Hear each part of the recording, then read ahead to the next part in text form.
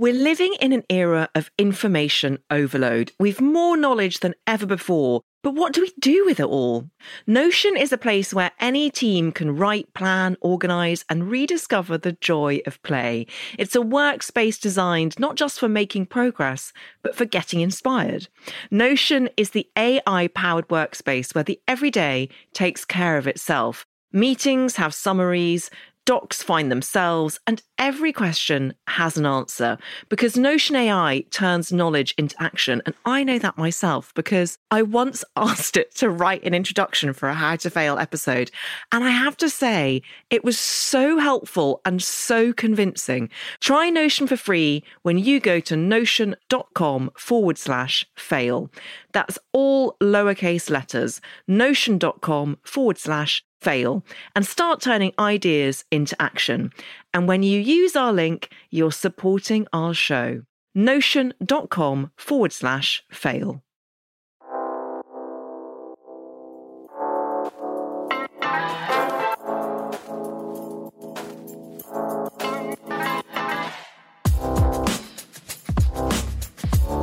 Hello and welcome to How to Fail with Elizabeth Day, the podcast that celebrates the things that haven't gone right. This is a podcast about learning from our mistakes and understanding that why we fail ultimately makes us stronger. Because learning how to fail in life actually means learning how to succeed better. I'm your host, author and journalist Elizabeth Day, and every week I'll be asking a new interviewee what they've learned from failure. My guest this week is someone you fall in love with on screen and then have the happy realisation that they're every bit as brilliant in real life. Vicky McClure is a BAFTA-winning actress who became famous for her role as Lol in Shane Meadows' film and Channel 4 spin-off series This Is England. More recently, she's been winning plaudits as the unflappable DC Kate Fleming in Jed Mercurio's gripping police procedural Line of Duty. Born and raised in Nottingham, where she still lives, McClure is one of our most versatile and talented actresses. But her career has not been straightforward. In the past, she's worked in Boots and H. Samuel to make ends meet. Because, as she said in a magazine interview, a tenner is a lot of money when you haven't got it. In that same interview, McClure said, "I will never conform to what is perfection." She was talking about exercise at the time, but I like to think it fits in well with the theme of this podcast. Vicky McClure, so lovely to see you again. And you. Full disclosure, that interview was one that I did with you. Yeah, it was good. I remember doing that interview and it was the first time I'd done an interview and I read it back and it sounded like me. Aww. And that's why I, always stayed in touch and always said to Tim, if I ever get to request somebody, can we get Elizabeth? And that's why I'm here doing the podcast as well. Thank you. That is such a lovely thing to hear. And I have to say, it's a very rare person who... Actually, it hardly ever happens to me that I interview someone and then we become sort of friends. Yeah, no, totally. Because we did, and I felt really comfortable chatting. And it's difficult when you're interviewed in any case, whether it's just about work or it does become personal, where you just want to say it how it is, but then to get it on print how it is really difficult. Yeah. But you achieved that, so... Thank you. Oh, well, let's just carry there on we do. paying compliments to me for 45 minutes. I have to say before we start as well that we're recording this in the wonderful Sophie's on Great Windmill Street in Soho, which is an amazing place to come for steak. But it does mean that there's a slight sense of air conditioning behind. So if you're hearing anything, that will be what it is. Vicky, now we chatted a bit about your failures in advance of this podcast. And the job thing I always find super interesting about you because... You were, to all intents and purposes, to the outside world, a successful actress when you were Lol in This Is England. But actually, you were doing part-time jobs in chartered surveyors' offices, weren't you? Yeah, I was actually at the surveyor's office for 8 years. It started as a part-time job and it became very much a full-time job. Did everything from being on the phones to HR to filling vending machines to fire warden, your favourite. Just such a variety of work because... That's what happens when, I guess you're in an office environment, you can get a bit bored and an opportunity comes up. And at the time, there was no opportunities coming up in the acting world. And if they were, they weren't secure. So, reality strikes and you have to keep earning money and keep your feet on the ground and just keep going. Were you recognised when you were doing any of those jobs as being Lol from This Is England? There was one time I was a trainer at the time and I was in a training session teaching people about data protection. could tell you now whatever I was on about, but I might have pretended like I knew what I was on about. Some guy just went, weren't you in This Is England? In the film. This was before we'd done the series. And it just completely took me by surprise because I just thought, one, how do you recognise me? I didn't really get recognised back then. And two, why are you in this job? And I was like, well, didn't pay me millions of pounds so I don't ever have to work again. I also didn't have a role in it where it was going to shoot me into the industry. I had an incredible role in it and, it ended up becoming a lot more than what the film was. But, it made no difference. I went and shot for 6 weeks and I went back to work. So is it weird then, as an actress, that people will consider you to be successful when it doesn't feel like that on the inside? Yeah, I mean, that's the way it is, I think, in most of these sort of industries. We've all got these illusions, haven't we, that person's living their best life and we only post what is the best thing to post and we're only really doing PR when there's something to PR about. So at that time, it seems, like everything's great and it's all going hunky-dory. But like we were saying just before we started this, I was working all year last year and it's looking like majority of my work will all come out at the same time. That's by chance, that's by the channels making their decisions on when things come out. So all of a sudden I'll be in everyone's face and they'll be like, God, you're so busy, you're so successful and this and that. And it's like, it's not. The year before that, I barely worked. So it changes year by year, changes day by day. And in those patches where you barely work, how do you keep sane? I love my life. I genuinely enjoy doing nothing sometimes. I enjoy spending time with my family. I enjoy pottering, sorting my house out, just life, just doing stuff. And, sometimes it's tricky because you go, well, I am anxious that I've not got a job sorted. I am anxious that, money isn't coming in. And I've always been good with money, as in, I've made sure I've put my pot aside for my tax and my dad drilled it into me from a young age. And you have to be when you're self-employed. But I've just got this thing about me where I just know I'll always work. That doesn't mean I'll always work in the industry. It means if shit hits the fan, I'll go and get a job, like everyone else has to. So when there's downtime, you just do other things. We can all fill a day. If you've got a day off, you can fill it with all sorts of rubbish, What's the worst job you've ever had? Probably in a sunbed shop for a week. I didn't last long because everyone just kept coming out going, oh, it's hot in there. I just thought, are you for real? Like, what are you on about? It's hot. Or they'll come in and say, which one's the hottest bed? Which one's been on the most? I just thought, I can't work here. And also, I'd never been on a sunbed, and the guy that owned it sort of, was quite insistent that I can use them for free. And I said, I don't want to go on a sunbed and burn myself. So, yeah, I left there.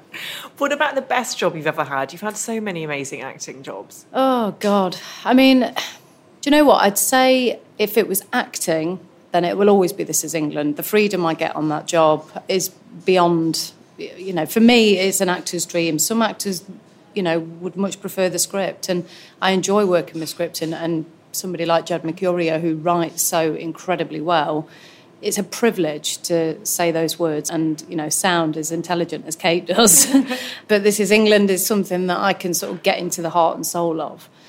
As much as it's, at the moment, there's no future for it, as I'm aware. But, it's still such a huge part of my career. But then Mother's Day was a big challenge for me. It was a big challenge for the accent. It was a big challenge playing somebody that's a real person that was such a horrific story. There was so much responsibility on that job. But I had a really enjoyable time with the people that were on it. So, I don't know, it just comes in waves. And actually doing a documentary that I've just made is probably my proudest work to date, just because it's real and it really means something. So, tell us about the documentary. Basically, a group of people all living with dementia, aging from 31 to 84. And we formed this choir with them, and it was in Nottingham. And it's really hard to describe until you watch it, but it's just watching these people live with dementia, learn new songs, get therapy through music. I don't know, we formed a family. I spent time with people that aren't going to get any better.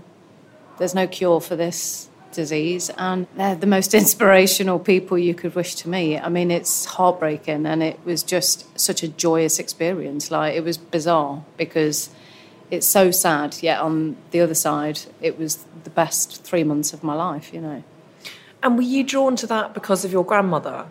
Yeah, but it wasn't like, I was involved with the Alzheimer's Society before my nonna was even diagnosed, and I didn't really know what it was. My nonna was diagnosed. It all of a sudden became the forefront of our family. We had to learn a lot, and we had to try and figure out what the hell was going on and where you get help and all these things. And all of a sudden, since then, and once anything's in your life, you see it everywhere, don't you? It just becomes like this thing where you go, oh my God, I didn't even realise it existed. Now it's everywhere. But then aside of that, I just think now it has become the new cancer, where you only have to talk to someone and they'll go, yeah, I know, my friend's mum or my mum or somebody's got a connection. And it's not like I'm going, oh, you know, this is going to save the world. But it's something that came at me really organically. It wasn't like I went, right, I need to make a documentary about dementia. I'm not a presenter. It's not something that I sort of was planning on doing. But it came organically from a production company, and I just really liked what they were trying to do with it. I think when people watch it, they'll be pleasantly surprised. It's, you know, I think the word choir can be a bit of a funny one. You might think, oh, it's a bit religious, a bit old-fashioned, and it's nothing like that. It's beautiful, yeah. I can't wait to see it. Yeah. So talk to me about your failures. School. I sent you quite a list. You did. You said, I'm literally going through it now and saying, which one should I pick? But school was a specific one that you wanted to talk about. School was, for me, like some of the best years of my life. I had a great time at school. I've still got my schoolmates who are my best mates. I just didn't really learn an awful lot. In terms of actual education, I learned a lot about life and about people and about respect and lots of other things which have been instrumental in my life. So it's not like I walked away with nothing. It's a shame. When you get older, you go, God, I wish I had have listened, because there's so many things that I now wish I knew, or at least, you know, even just like we're right in the middle of a political nightmare, and I sit and watch these debates and I go, I have no idea what they're talking about. And so many people say the same, because they are talking absolute gobbledygook. And then the language that, unless you understand that language, it's very difficult to digest. But, you know, some things just because I didn't educate myself. I wasn't interested. I was interested in drama. I was interested in my mates, in boys, in, you know, all the things that are sort of priorities when you're that age. But I look at my nephews now and go, please make education a priority, because it's so important to be in the know. And it is a regret in so much as I just wished I'd have given it a better go. Like, because I know I'm not thick, if you know what I mean. I'm not. There's lots of things that I go, oh, maths and science, like it just blows my mind. I just can't quite get there with things like that. And even with a job like Line of Duty, when you've got such tricky dialogue and you're having to work it all out, you know, it takes a lot of homework to get all that wrapped around your head. And you get there because you have to ask questions and you have to educate yourself. And, yeah, I think if I'd have spent more time doing homework or at least listening and not prattling around in school, then I would have been well educated. I remember you once telling me that you called Line of Duty Lines of Duty. Yeah, I still do. Yeah, it is. I mean, that's a memory test. It's not so much the educational side. You know, Line of Duty is great because I think it appeals to such a wide audience of people, and it's not an education, it's not a class to try and understand police banter. The lines are like a memory test, and that's just hard because, you know, you can't train your brain. The other thing that I always imagine must be quite hard about the particular role that you play in Line of Duty, Kate Fleming, is that she's such a strong woman because she is unflappable, which also means that she doesn't emote that much. Is that a challenge? It is, because I'm quite emotive, I think, and, you know, a lot of the characters I play are quite emotive as well, so I have to sort of restrain on certain things. But that's a great challenge because it just gives me a chance to do something different. And I think now we're sort of 7 years or something ridiculous since we started. I've got to know Kate loads better. It's much easier putting her shoes on and going right back to work. And also letting her develop a bit. You know, when we come to seeing season 5, you'll see a slightly different version of her. You'll see a slightly different version of us all because we've grown up, the characters have grown up, we all change and develop. But yeah, she is pretty stern. And going back to your failure at school, such as you see it, because I actually think, I mean, lots of people don't understand the political process or maths or science who have done well at school. But did your parents, did they see it as something that they wished you would apply yourself to? No, not at all. I think, like, my sister hated PE. And my mum and dad would happily write her a note, you know, make up any old sort of rubbish. Yeah, Jenny can't because she's heard to toe. And, you know, it wasn't that they weren't encouraging us to learn. It was just, if your kid isn't enjoying something, it's not going to make a massive difference if she doesn't do netball that day. Do you know what I mean? So they were encouraging, and my mum was always on us, make sure you've done your homework and all that kind of stuff. But I was doing what I was doing. I started the workshop when I was 11. This is the workshop in Nottingham, yeah. And I was there for 10 years. I was there twice a week, every week, doing plays. All my hard work was going into that. So that meant that I just didn't have the time to worry about, my RE homework because I didn't care about it. There was lots of things that I did care about in school, lessons. There was like silly classes that we used to do, like city and guilds and all those sort of things where you go, it's like quite interactive and it's practical and, those sort of things. But I also think there was the part of me that because I was part of a big crowd at school, that it wasn't very cool to learn. Yeah. Do you know what I mean? And actually it's cooler that you didn't do your homework, and it's better that you're just dicking about and writing letters to each other, folding them in those stupid ways. I can't even, it was like origami or something, and then you'd have to like unfold them, and that was like priority for a class. Get the letter around the room, work out what we're doing after school. Yeah. So yeah, and I was probably quite encouraging to other friends as well. Don't do your homework, let's go out. But it sounds to me as if the flip side of that is that you have great friends from that I've got the best friends, and we're all doing great jobs. And I think there is that flip side of me going, I want my nephews to learn. My nephew, who's 11 now, is doing really well at school, and I'm really proud of him, and he's getting like great results, and it really makes me proud. Like the sense I get from it, I just go, oh God, I really hope you don't lose that encouragement to want to learn. But in the same breath, just do what makes you happy, because it doesn't matter if you haven't got GCSEs that you're going to fail in life. Maybe I felt that at times when I thought, oh God, my GCSEs were terrible. There was letters in there I didn't even know existed in that GCSE. You just kind of go, it's either an A, B or a C. It's like, not for me. It was like D, E, F. And I was like, oh, God. I remember getting an A in English speaking and listening. And I thought, oh, my God, I got an A in English. And then my teacher was like, it doesn't really count for anything. It just means that you talked a lot and you listened. I was like, oh, okay. Brilliant. Perfect for the purposes of this podcast. Exactly. So, talk to me about failed auditions, because that's something that I think actors have to deal with mentally so often. So often. I mean, I wouldn't be able to count how many auditions I've failed at. And whether it's I failed because I was unprepared and tried to bullshit my way through it. Yeah, I love the script. It was great. Never read it. Do you know what I mean? Or I haven't learnt my lines because of whatever reason. And you've got to be prepared. You've got to be prepared. But I think there would have been auditions where I'd failed it or it had failed me, and it swings in roundabouts.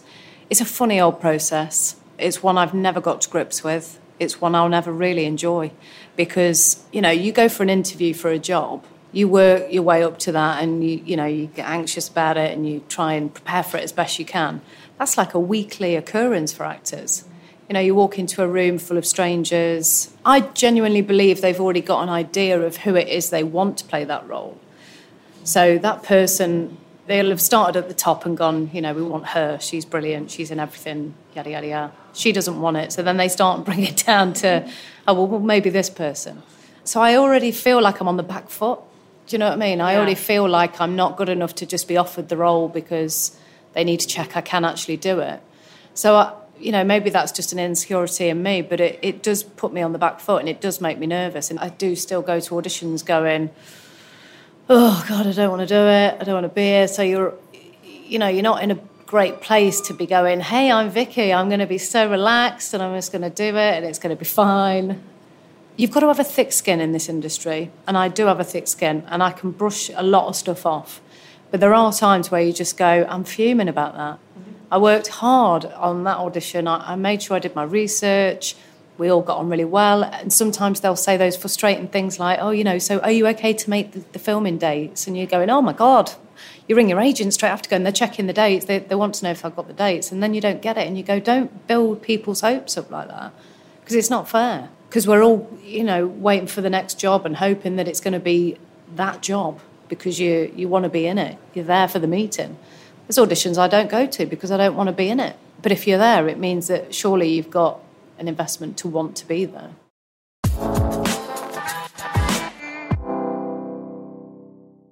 I'm Rachel Martin. After hosting Morning Edition for years, I know that the news can wear you down. So we made a new podcast called Wild Card, where a special deck of cards and a whole bunch of fascinating guests help us sort out what makes life meaningful. It's part game show, part existential deep dive, and it is seriously fun. Join me on Wildcard, wherever you get your podcasts, only from NPR. Hey, it's Kaylee Cuoco for Priceline. Ready to go to your happy place for a happy price? Well, why didn't you say so? Just download the Priceline app right now and save up to 60% on hotels. So whether it's Cousin Kevin's Kazoo Concert in Kansas City, go Kevin, or Becky's Bachelorette Bash in Bermuda, you never have to miss a trip ever again. So download the Priceline app today. Your savings are waiting. Go to your happy place for a happy price. Go to your happy price, Priceline.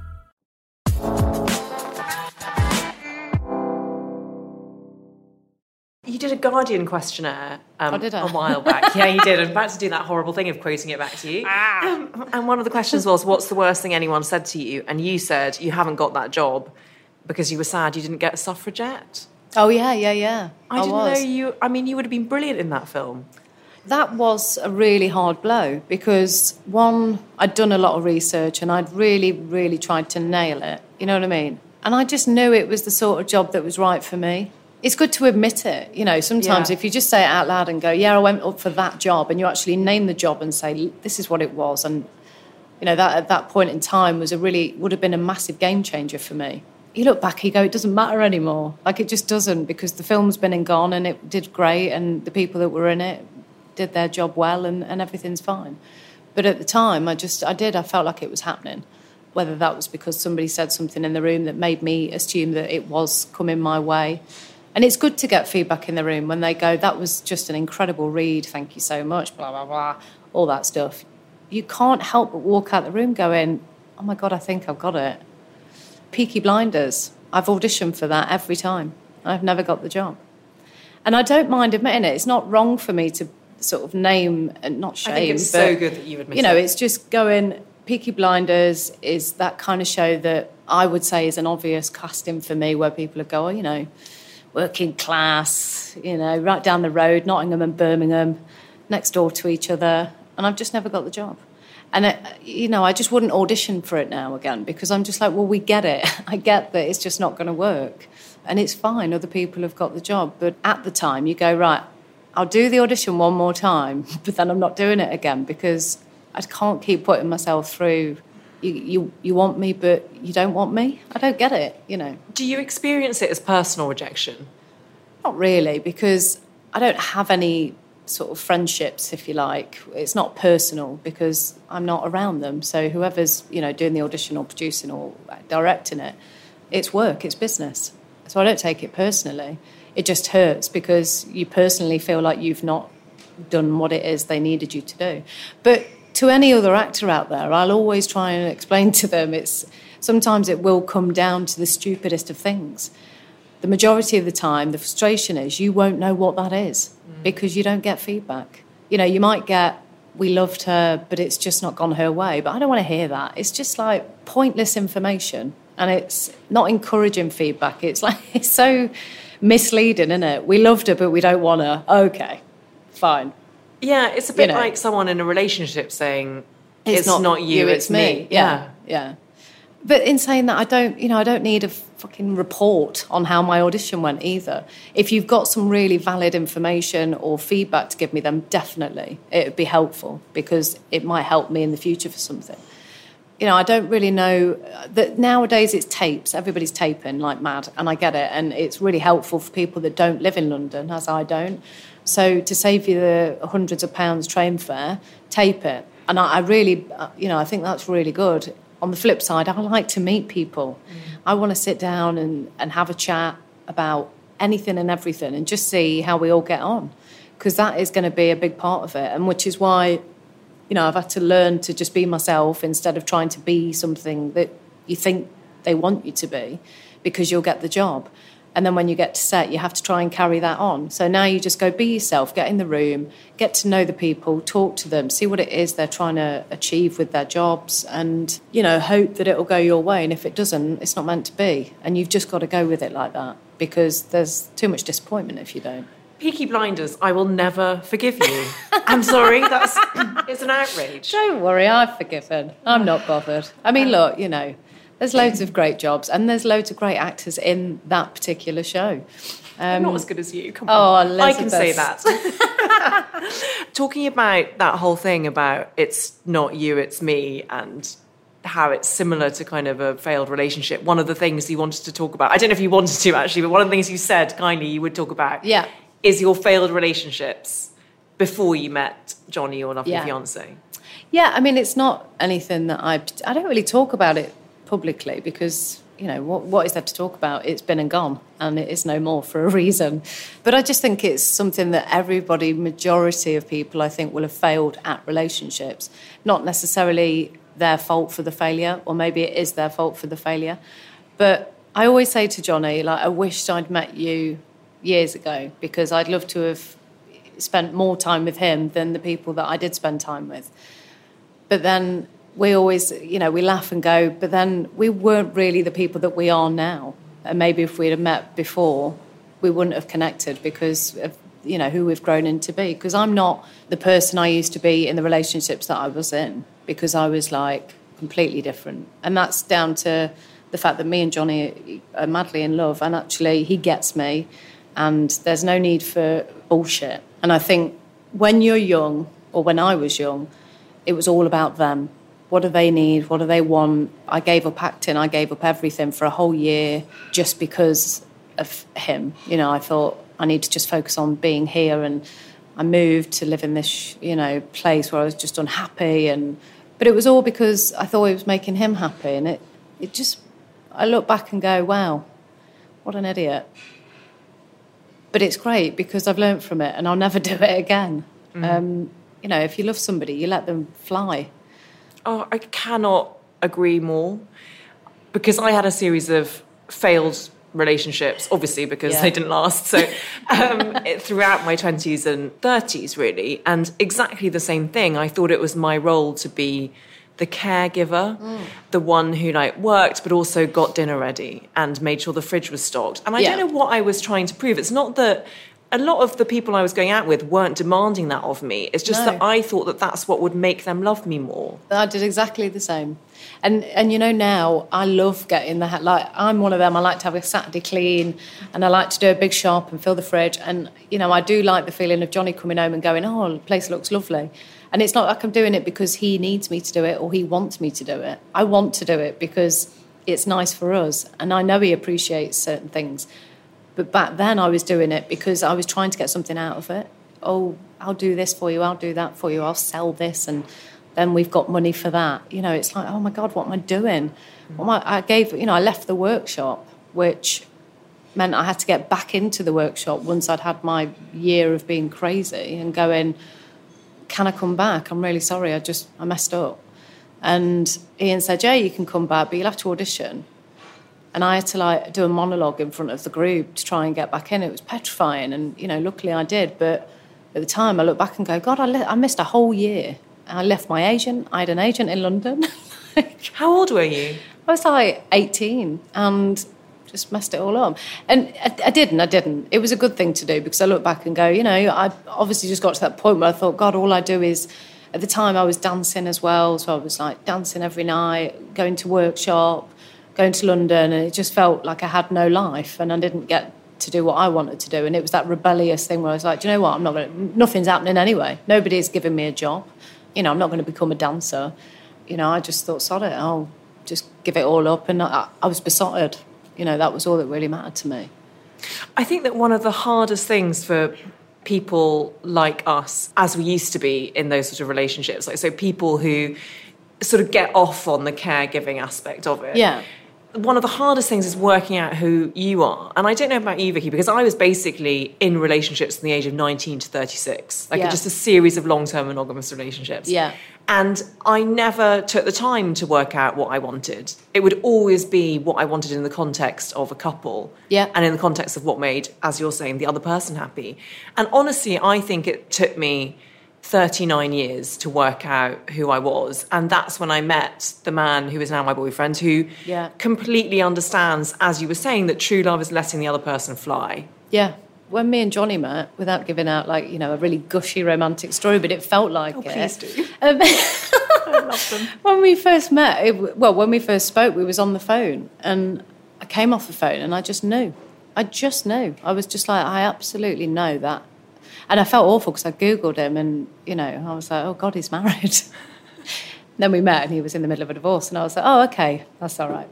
But it was tricky because I just thought, oh, God, I'm scared now because I'm thinking I just genuinely feel something that I've never felt before.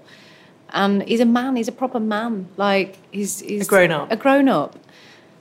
And I do think it's hard growing up and trying to meet people and trying to sustain a grown-up relationship. You know, I moved in with certain people when I was younger and it was hard to try and, like, run a house when you're not really grown up enough yet to run that house and to have those responsibilities because you're still not sure who you are. And deep down, you know you're in a relationship that's not right for you. But you're forcing it and you'll do everything you can to make it work because also you don't want to tell your friends that your relationship's broke down because it's embarrassing.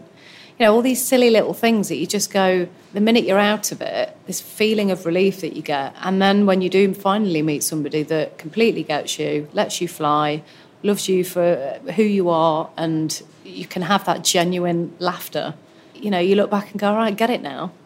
And you can have the straightforward conversations that, again, I don't know about you, but in my past relationships, I always had that slight feeling of treading on eggshells. Like, oh, yeah.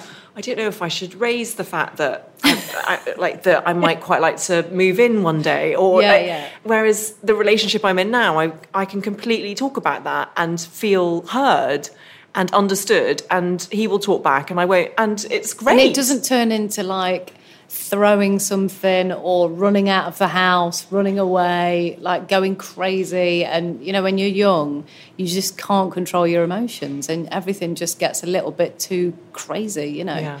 You just go, it's just, that's part of life. And, you know, I look back on all the guys that I was with and I don't wish any of them any harm.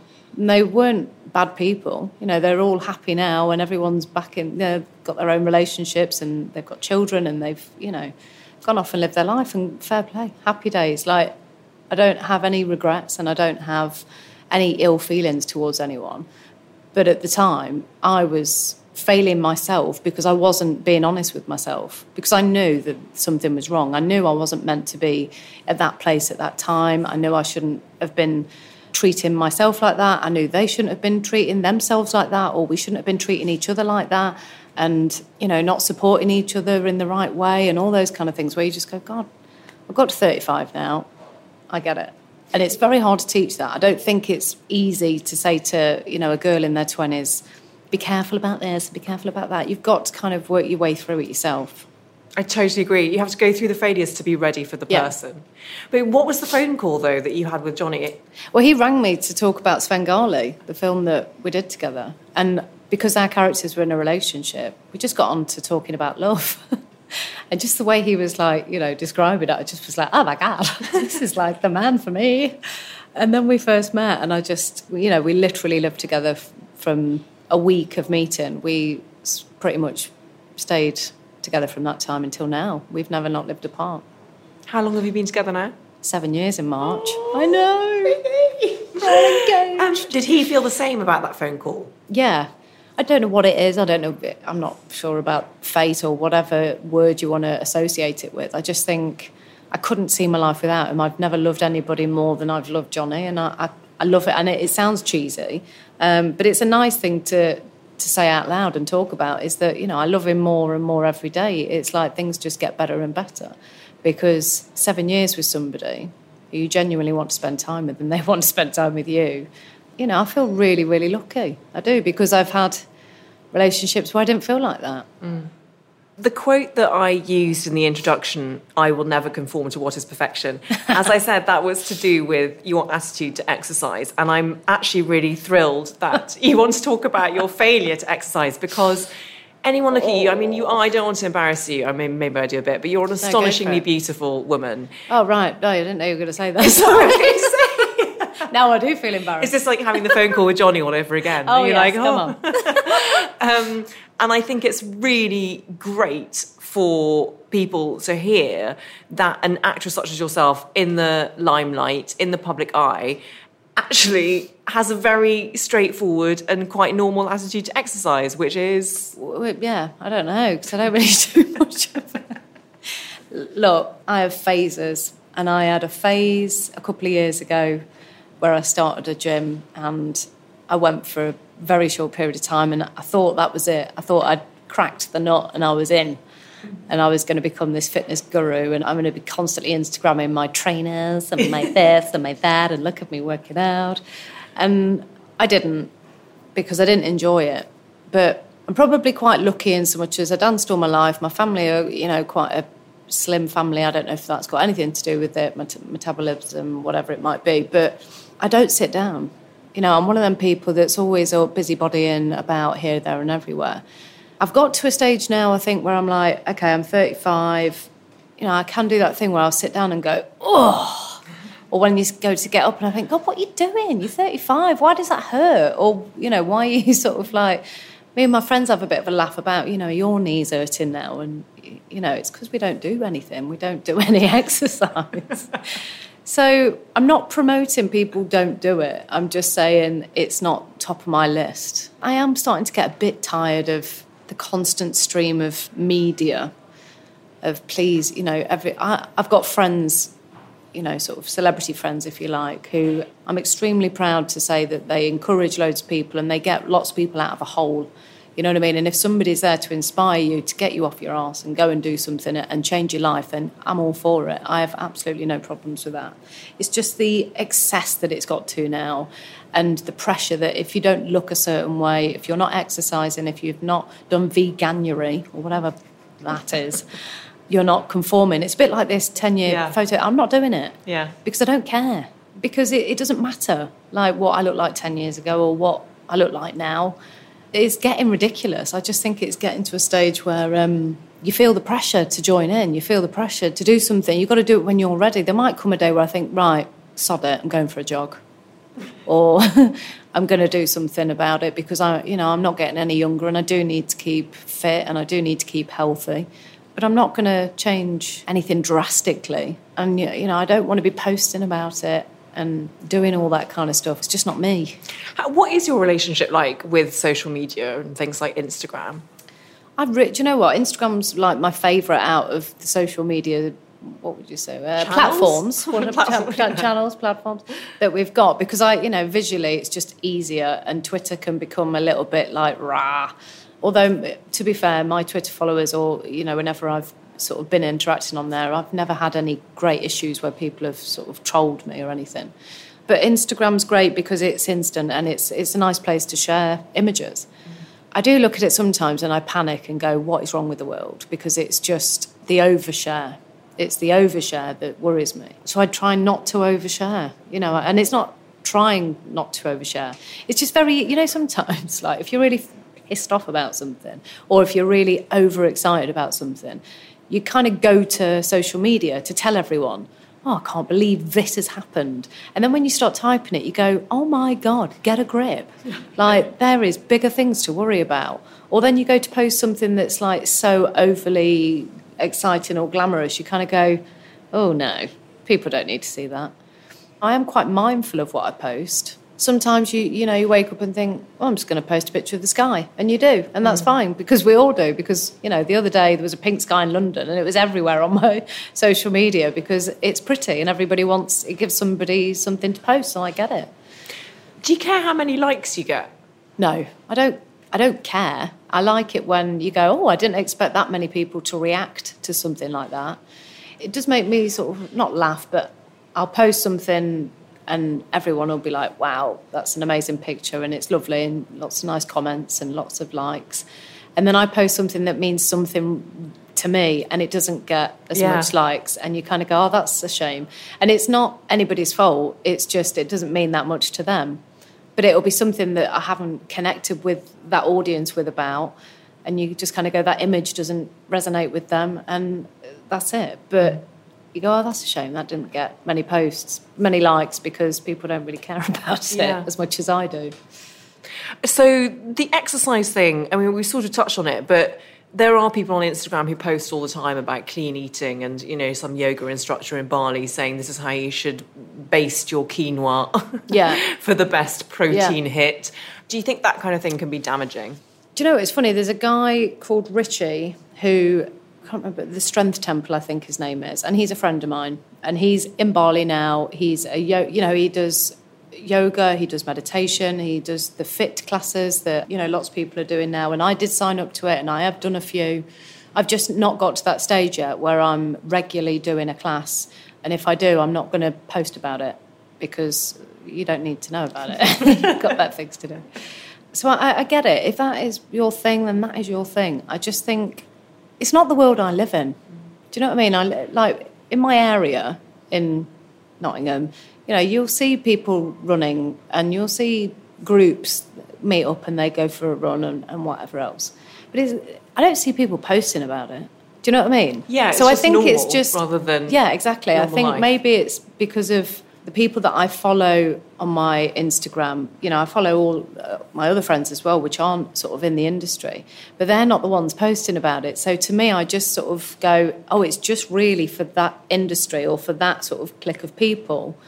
And I don't live in that world the majority of the time. I live in the other world. So I just kind of go, well, to me, it just seems for everybody that's looking at all your posts, which is the majority of people that aren't in that industry, they just can't live up to those expectations. They don't have the time or the money. You know, keeping fit and eating well is not cheap. And I don't care what people say about, yes, you can be organised, and yes, it costs nothing to go for a jog. And if you're organised enough, you can really bring your costs down for your food and, you know, make sure you're eating better and all those kind of things. And I don't eat crap. You know, I'll try and eat as best I can. But it's not realistic for certain working class families. It's just not. And unless there's some sort of solution to make that easier, you know, if you've got 3 kids and you need to go for a run, when are you meant to do that? On top of that, you're being told, well, you can do that and you can do it for 10 minutes. And you go, well, those 10 minutes are really precious. And for those 10 minutes, I want to sit down and have a cup of tea and, like, you know, just stop for 10 minutes. So it's not for saying that it's not for those people. It's just going, stop putting it on as though it's dead easy, because it's not. They'll do what they need to do when they've got time to do it. We can't eat like that all the time. We can't constantly be on that sort of train of, right, I'm going to get organised and I'm going to have a life plan and work out when I'm going to eat these nice foods and do all this exercise. It's not possible for a lot of people. Yeah. Just need to ease up on ourselves and on our judgment of each other. Well, talking of planning, this brings me on to my favourite of your failures, because I'm exactly the same, which is that you fail daily at being spontaneous and that you're a real list maker. Oh, God, I love a list. Yeah, I do. And do you know what? I'll put on my list, like... Be spontaneous. I'll put on my list, like, eat well or, you know, do fitness or something. And I just think, oh, God, I have to put it on a list to even think about it. And then I never do it anyway. Yeah, I'm a real list maker. I love, like, my paper diary. I've actually gone electronic now, which is... Have you? Because I've still got a paper diary and I'm like, this is ridiculous. I think I need to transfer. But it's like Bob Dylan going electric. I can't. Yeah. It's going to be like a major shift in my psyche. It is, because... But things change so often now. So I was like, paper, diary, pencil, you know, and now I'm just like, oh, they're rubbing it out. Just, I can't deal with it. It looks too messy. But I do love a list, and I do like to be organised, and I get massively frustrated when people aren't organised around me. It just gets me, like, quite stressed. Because I just think, God, we've had enough time to get it organised. Can we just get it organised? So, yeah, I'm a bit of a list freak. But are you very punctual? Honestly, I was fuming that I was going to be late for this. I didn't think you weren't. You weren't late, though. It's so funny that you sent me a message but being this like... is my theory. Like, if you're late, you're on time. Yes. Do you know what I mean? That's what I'm how like. I kind of go, if we're meeting at 12 o'clock, then I'll be here at 10 to, and that's me on time. If I get here at 12, I'm late. So, yeah, I've now started factoring in lateness. So I'm like... the other person, because sometimes it can come across as rudeness, I've realised, to be so punctual, because the other person feels that you're judging them. So I now deliberately sometimes with certain people, I like factor in like a 5-minute delay and then like turn up. I've got a friend who's always late, and I'm sort of mindful of that, because that's never going to change, and I'm always going to be early. So we are what we are. You know, I'm not going to get annoyed. It's just, I am what I am. I can't help being punctual. But it's when people are disorganised that I get really stressed. It's difficult because in my industry, it's quite a disorganised industry where things change so rapidly and, you know, filming days don't always go as expected, and so sometimes it can be chaotic. So it can be a bit stressful. Does the thought of losing control scare you? Yeah, I like to be in control, whether it's keeping everything control at home or if things start to, you know, it's very easy for life to go out of control because something will just come and flip your world upside down, whether that's somebody becoming ill or something catastrophic happening within the world that all of a sudden turns everybody upside down, or something getting cancelled, a job that you thought was going ahead is no longer going ahead. Anything can happen in a heartbeat, can't it? So I'm probably better than I have been in a long time just to let things go a bit because I care less. The older I get, I care less about other things. And then the older I get, I care more about things that I didn't care so much about before. So, you know, I have got to that stage now where I just go, okay, you just got to let it go. You've just got to let it go. It's not worth it. What about things like getting really drunk or taking drugs? Like, do you... Because that's something that I've never taken hard drugs. Yeah. Because I'm terrified of what it might do to me. Like, I'm terrified of losing myself in that and not being myself. It's never attracted me. I'm the same. Drinking, I did a lot of drinking when I was younger, to the point where I just don't drink much anymore. So if I go out, I can have a few drinks and that will do me. And I can get completely blottoed, but I don't like the feeling of it. I hate being sick when I'm drunk. It's just, you know, you just go, I know it's coming. It's happened, you know, it happened last year. It's not like it's... I'll get to that stage where I just think, oh, I've took it too far and now I feel sick, and then you know, got head in the bowl and you just feel like shit. So I don't drink very much. I was never, ever going to get into hard drugs. I just knew it from a young age. We grew up in the weed era, you know what I mean? And that was as far as we was taking it. And I'm glad of that because there was people that grew up in the sort of, you know, pills era where you just go, you don't know where that's going to escalate. So, yeah, for me, it's never been a problem. And weed is one of those drugs where you tend, you know, control doesn't really come into it. You just sort of there. Yeah. Enjoying whatever's on the telly with a bowl of cereal. Cookies, yeah. Oh, Vicky McClure, I love that we're ending with talk of your head down a bowl as you're vomiting. I know. So that's a nice mental image to leave our listeners with. I cannot thank you enough for being your wonderful self. Thank you so much for agreeing to do this. I know how busy you are. And Peaky Blinders, I'll never get over it. But I cannot wait for the next series of Line of Duty. Thank you. It's coming. Yeah, thanks.